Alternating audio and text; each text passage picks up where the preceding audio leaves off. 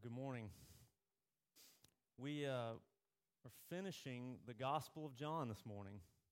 If you've been with us, it's been a journey through the Gospel. We've worked our whole way through. It's been almost 2 years of working through the Gospel of John. What do you find at the end? The end of a story, or the end of maybe an apprenticeship. In some sense, that's what the disciples with Jesus was, this journey with him for 3 years. What comes at the end? You get the deeper secrets? Time to go to graduate school? No.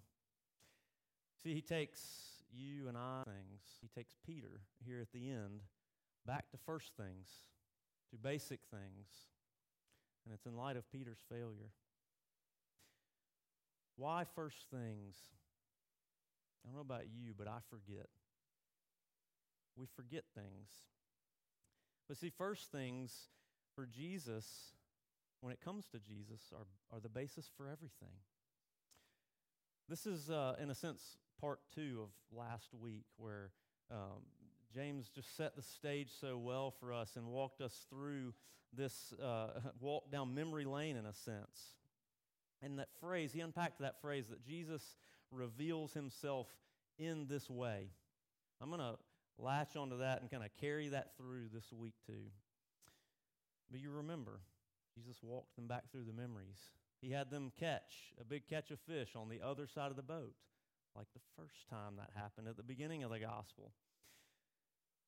They were back home, back at the Sea of Galilee, back where it all began, back where they were first called by Jesus. He was walking them back through the memories. And of course, last week we ended with them sitting around a charcoal fire, which had significant meaning for Peter. Because the other time he was in front of a charcoal fire was when he was denying knowing his Lord. And now again, here he is with the smell of the charcoal still in his nose. But this time, over that charcoal fire, it was not Peter denying knowing his master. He was looking across it at the face of his master. That's where we pick up this week. John 21, verses 15 to 23. This is God's inerrant and infallible word. When they had finished breakfast, Jesus said to Simon Peter, "Simon, son of John, do you love me more than these?" He said to him, "Yes, Lord, you know that I love you." He said to him, "Feed my lambs." He said to him a second time, "Simon, son of John, do you love me?" He said to him, "Yes, Lord, you know that I love you." He said to him, "Tend my sheep." He said to him a third time, "Simon, son of John, do you love me?" And Peter was grieved because he said to him the third time, "Do you love me?" He said to him, "Lord, you know everything. You know that I love you." Jesus said to him, "Feed my sheep. Truly, truly, I say to you, when you were young, you used to dress yourself and walk wherever you wanted. But when you are old, you will stretch out your hands, and another will dress you and carry you where you do not want to go." This he said to show by what kind of death he was to glorify God. And after saying this, he said to him, "Follow me." Peter turned and saw the disciple whom Jesus loved following them, the one who had been reclining at table close to him, and said, "Lord, who is it that is going to betray you?" When Peter saw him, he said to Jesus, "Lord, what about this man?" Jesus said to him, "If it is my will that he remain until I come, what is that to you? You follow me." So the saying spread abroad among the brothers that this disciple was not to die. Yet Jesus did not say to him that he was not to die, but, "If it is my will that he remain until I come, what is that to you?" This is the word of the Lord. Let's pray, asking the Lord to lead us through this time in his word. Lord, we thank you for your word. I ask that you would indeed guide us through it, that you would refresh us in the gospel. Would you speak through a broken vessel, saved by grace alone? Pray in Christ's name. Amen. You know that roosters still crow in Israel to this day. You know the significance of the rooster crow. It crowed right as Peter denied Jesus for the third time. I don't think roosters understand that their God-given instinctual alarm clock was a daily reminder of a man's utter failure. You know, they weren't all rounded up. All the roosters weren't all rounded up in Israel and banned from that country after that night that Peter heard the rooster crow. What I'm saying is that Peter had to continue to listen to the rooster every morning, be reminded of his failure. Wonder what that was like. But maybe we know. See, we're sensory creatures, aren't we? Memories and thoughts and fears and anxieties, they're stirred by senses. The smell of rooibos tea still takes me back to Cape Town, South Africa, where I was there for a mission trip doing university ministry. It was the first time I'd ever, smelled or drank rooibos tea. And I smell it, and I'm there. The sound of Eli Gold's voice still takes me back to Alabama beating Miami in the 1992 national championship. That memory just stuck for me. There are also charcoal fires and rooster crows that remind me of my failures, my sin, my weakness, times of failed love on my part. Do you have charcoal fires, rooster crows? Yeah, I'm sure you do. But maybe you've tried to block that voice or that noise out. We'd like to have all the charcoal fires and roosters rounded up and banned from our lives so we never have to be reminded again, right? What do we need when the rooster crow is the loudest thing in your head or in your heart? Maybe your failure is big, is one big terrible moment like Peter's. The rooster crows. Maybe you followed Jesus for a while, and your failures are just an added up collection of small, subtle failures over the course of your life that has left you with the question of, who am I? What have I done for Jesus? What purpose does he have for me, really? And the rooster keeps crowing. What do we need when these feelings of shame and guilt wash over us with the rooster crow?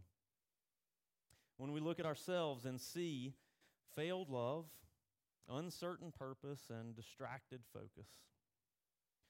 We need a Savior who doesn't give up on shame-ridden, aimless, distracted failures like me, like you, like Peter.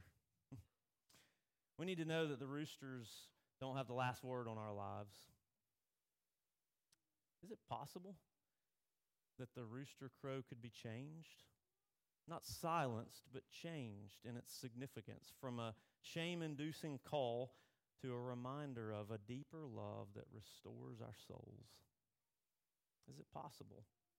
Is Jesus able to do that? He reveals himself in this way. He reveals himself to us at precisely those points of failed love, uncertain purpose, and distracted focus so that we can learn his love again, hear his call again, and see his face again. You see, at all 3 points, Jesus is taking Peter back to first things, to primary things. And if you notice, it's interesting what Jesus does with Peter's name here in this passage. When he asks the first question, he says, Simon, son of John. Well, you know, his name was Peter, but that was the name that Jesus gave him. When was the last time that Peter had Jesus call him by his given name, Simon, son of John? Well, in the Gospel of John, it was in chapter 1 when Peter first met Jesus. And he said, so, you're Simon, son of John. You shall be called Peter. He first met Jesus at that moment. It's as if Jesus is taking him back to the beginning. And do you remember? You remember when I called you? I renamed you. I came to you. I loved you first. John, the disciple, speaks of first love like this in his letter that we call 1 John. There is no fear in love, but perfect love casts out fear. For fear has to do with punishment, and whoever fears has not been perfected in love. We love because he first loved us. First love. Jesus' love for us. Author Henry Nouwen speaks of second love. He's an author that I enjoy reading sometimes, but he writes about second love. And he says that's often the kind of love that we find ourselves chasing in this life, and it causes us to forget first love. Second love is response love. It's love that comes in response to achievements or performance. Really, a lot of times it's affirmation or sympathy or encouragement or support, and those are all good things. But they're also always potentially subject to rejection, withdrawal, betrayal when we fail. Henry Nouwen spent 2 decades teaching at a high level at Yale and Notre Dame and Harvard. I mean, that's making it, right? If you can teach at those places, you made it. And he was teaching for 2 decades there. He had great achievements, but then the Lord moved him and called him to go minister to adult mentally disabled folks at L'Arc in Toronto. His achievements didn't mean much to those folks because most of them couldn't read, so they'd never read his books. Most of them had not gone to school, and so they didn't really care about his tenure at Yale and Harvard. He was awakened to the fact that he had been chasing second love and along the way had forgotten first love. And he writes about it. He says he was brought back to first love in this way. He talks about his transition from teaching at that high level to ministering to these folks. This experience was, and in many ways, is still the most important experience of my new life because it forced me to rediscover my true identity. These broken, wounded, and completely unpretentious people forced me to let go of my relevant self, the self that can do things, show things, prove things, build things, and forced me to reclaim that unadorned self in which I am completely vulnerable, open to receive and give love, regardless of any achievement. That's how he was brought back to first love. Jesus took Peter back to first love. We would like to avoid the charcoal fire conversations, wouldn't we? We kind of want to go around that because we don't want to talk about it. I don't want to talk about my failure. I don't want to talk about my sin. But Jesus reveals himself in this way. Could it be that maybe by going through that journey, through that conversation, we could be brought to a whole new level of experiencing Jesus' love by walking back through or being walked back through our failure? We'd like for him to sweep it under the rug. We want to hear Jesus say to Peter, Peter, you're fine. It's okay. I'm a God of love. We can just pretend like it didn't happen. No, Jesus loves him too much to not heal him by walking him back through the pain. The very best counselors will walk us back through painful memories, drawing them out, even the ones that have been maybe blocked, so that we perhaps can be freed from its power over us. Do you see that's what Jesus is doing with Peter here? He's walking him back through it. He says, as we get the 3 questions, the 3 times, do you love me? 1 for each denial over that charcoal fire. Jesus doesn't ask him, you going to do better this time? Are you going to step up your game this time, Peter? What are you going to do to make this right, Peter? None of that. It's so profoundly simple that Jesus just wants to draw out of Peter that he still loves him, that Peter still loves Jesus. Jesus shows him that. He said, look, Peter, you still love me. I know it. And also notice that this is a beautiful picture of simple repentance. When my kids get a splinter in their foot, I have to get them to hold still. I can think of my own times as a kid having a splinter in my foot. And I can remember one time with my dad, or multiple times, I had splinters a lot in my feet. They would get like a sewing needle and put a flame on it to sterilize it, right? And then try to pick it out. And all I can picture as a kid is like a hot needle going into my foot. And so I'm squirming all over the place. And they're like, just hold still. Trust me. The same for my kids. I'm like, stop squirming and hold still and we'll get this out. Peter holds still with Jesus and lets Jesus pull it out. Two things that Peter doesn't do. He doesn't make excuses. He doesn't go, man, Jesus, I know it was a bad night for me. I was in a tight spot. I was trying not to blow my cover as one of your followers because, we wanted to keep this movement going, right? No, he also does not grovel. Go, oh, Jesus, I'm the worst of the worst. I'm a terrible disciple. You know I'm just the worst. Could you just forgive me already? Could you just let me go? He doesn't grovel. A lot of times we do that with each other and we do it with God, don't we? Peter holds still. Now, there is a nuance in the Greek, in the word for love.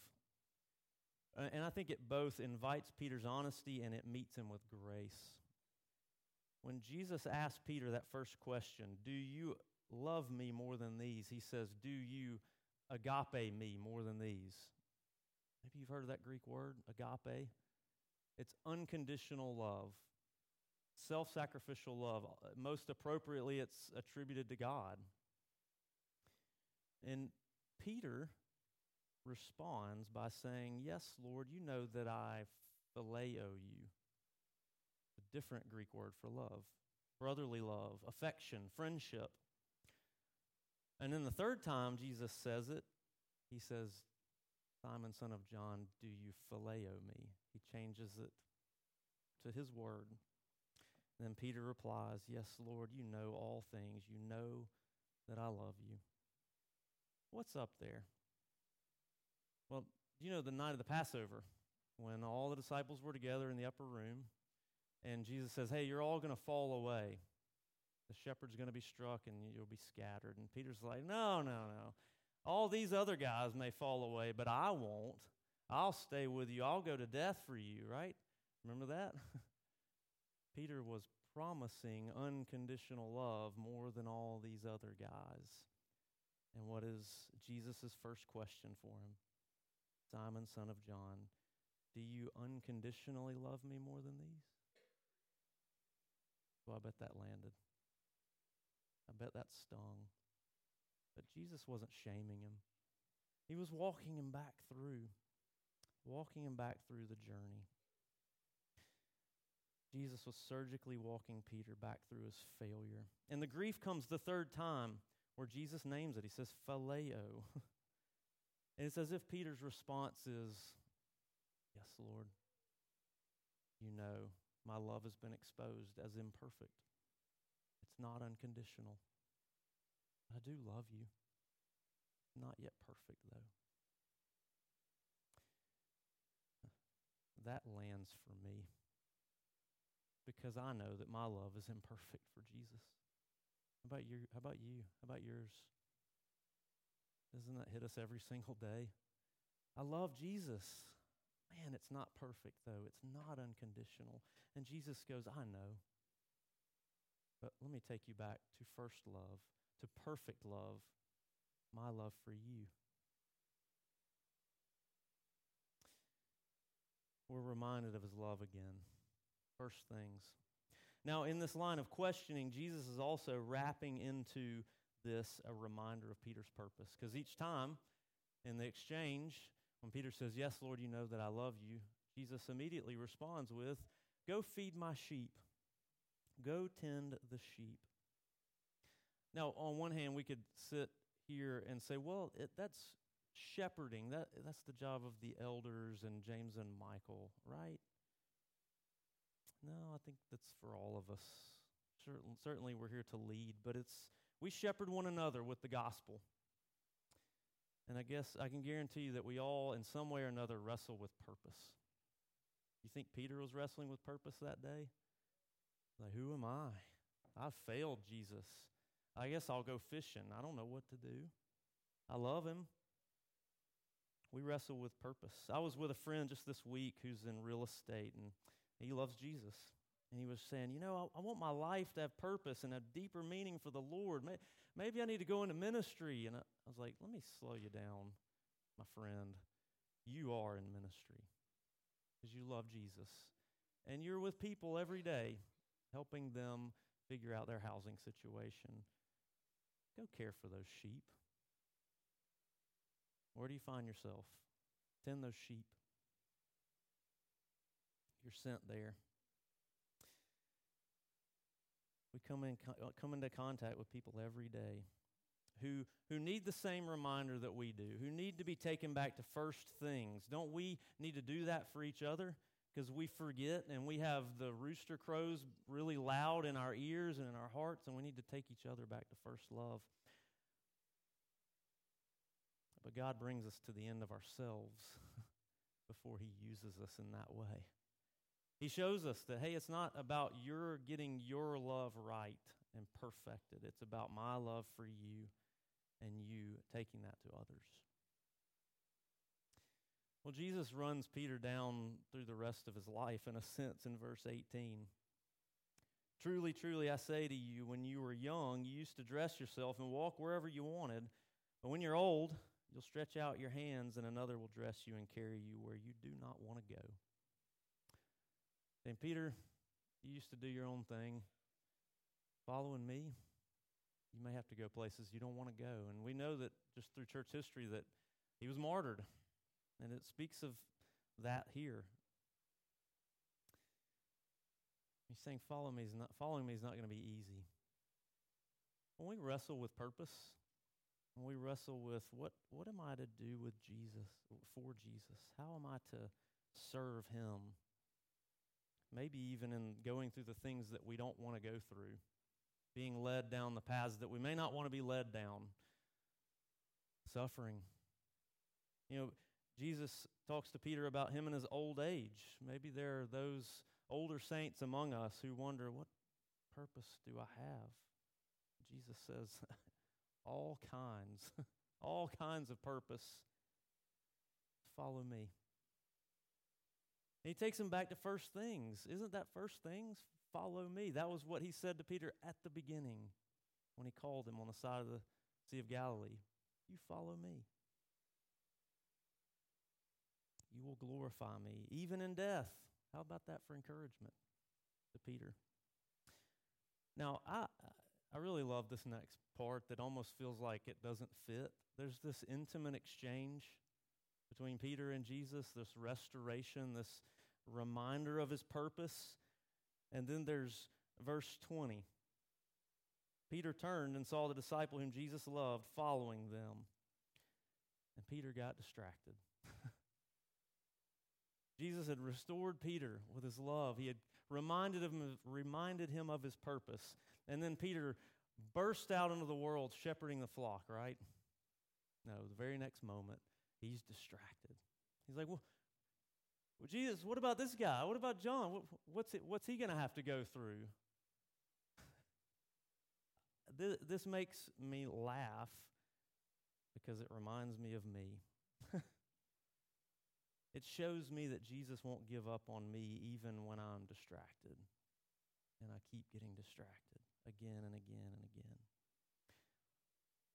again. Michelle and I have our kids do chores sometimes at home. And one of those is unloading the dishwasher. And it's always kind of funny because every time we ask them to do the dishwasher, they have a list of other things that they need to do. Like, hey, will you unload the dishwasher? Yeah, but I got to go to the bathroom first. Will you unload the dishwasher? Yeah, but I'm thirsty. Let me go get some water real quick. Will you unload the dishwasher? Yeah, but I got to... And then the TV captures their attention. Confession, on my part, I get frustrated. But then Jesus shows me myself in Peter, that I'm the same. I'm just like him. I'm easily distracted in life, and I lose my focus on Jesus. But then Jesus shows me his unfailing kindness to not give up on me when I would want to give up on me. or others for that matter. Jesus just goes, he says it again. He goes, you follow me. That's what he says to Peter when Peter has a squirrel moment. And I can almost picture it. It doesn't say the body language, but I can almost picture Jesus putting his hands on both of Peter's shoulders and saying, hey, Peter, look back at me. And he looks him in the eyes and goes, you follow me. What a kindness, what a grace, what love. What a beautiful reminder of first things, to be taken back to the simple things and to actually see just how deep they are. When we get our minds and hearts cluttered up with many things, Jesus shows us himself again and again and again. I'll close with the story of a man named Tommy. Tommy has a daily rooster crow, but it's not an actual rooster. It's the sound of prison doors closing on him every single day for the rest of his life. You see, Tommy is serving out a life without parole sentence at St. Clair County Correctional Facility. Tommy is there because at 19 he committed murder over a drug deal. He carried on that lifestyle for a time in prison until Jesus showed up in Tommy's life, got a hold of his heart, showed him first love, showed him first things. And now Tommy will tell you that while he hears his rooster crow every day, it's not the final word on him anymore. Yeah, he's reminded every day of his failure in very obvious ways. And I'm sure that he, like us, would rather not hear it or be reminded of it, but Jesus walked him back through it all to show him a more profound and deeper love than he ever could have dreamed of. And Tommy wrote a song about it. But no, I'm not going to sing it, so don't worry about that. But I will read a bit of it so you can hear his heart. I was a prisoner long before they locked the door. I often found myself wondering what I had to live for. But then one night in darkness, the Lord shined on me his light. Now I'm not a prisoner. For once I am free. If I could go where I wanted, I'd only go where he wanted me. So don't you be deceived by these chains on my feet. No, I'm not a prisoner, just another captive free. Oh, this life is not perfect. There is so much that I don't like. So this time that I have here, I'm going to shine like a light. I'm going to tell everybody that Jesus gave me a new life. Jesus walked Tommy back through failure, back to first things, first love. And Tommy found purpose in prison. Now he's ministering to other inmates, and he will do for the rest of his life. He's been there for 33 years. What about you? As we come to the end of John, have you found the end of yourself? Jesus wants to walk you back through your failure, back to first love, his love. Jesus asks, do you love me? Then follow me. Let's pray. Lord Jesus, we thank you. Thank you for your unfailing love that is always coming after us, always restoring us. Lord, I pray for any in our midst this morning who are racked with shame, racked with guilt. May they be restored by your love for them. Would you restore us all, that we might be able to go back to first things and just follow you. Lord, do this for your glory and do it for our good. We pray in your powerful name. Amen.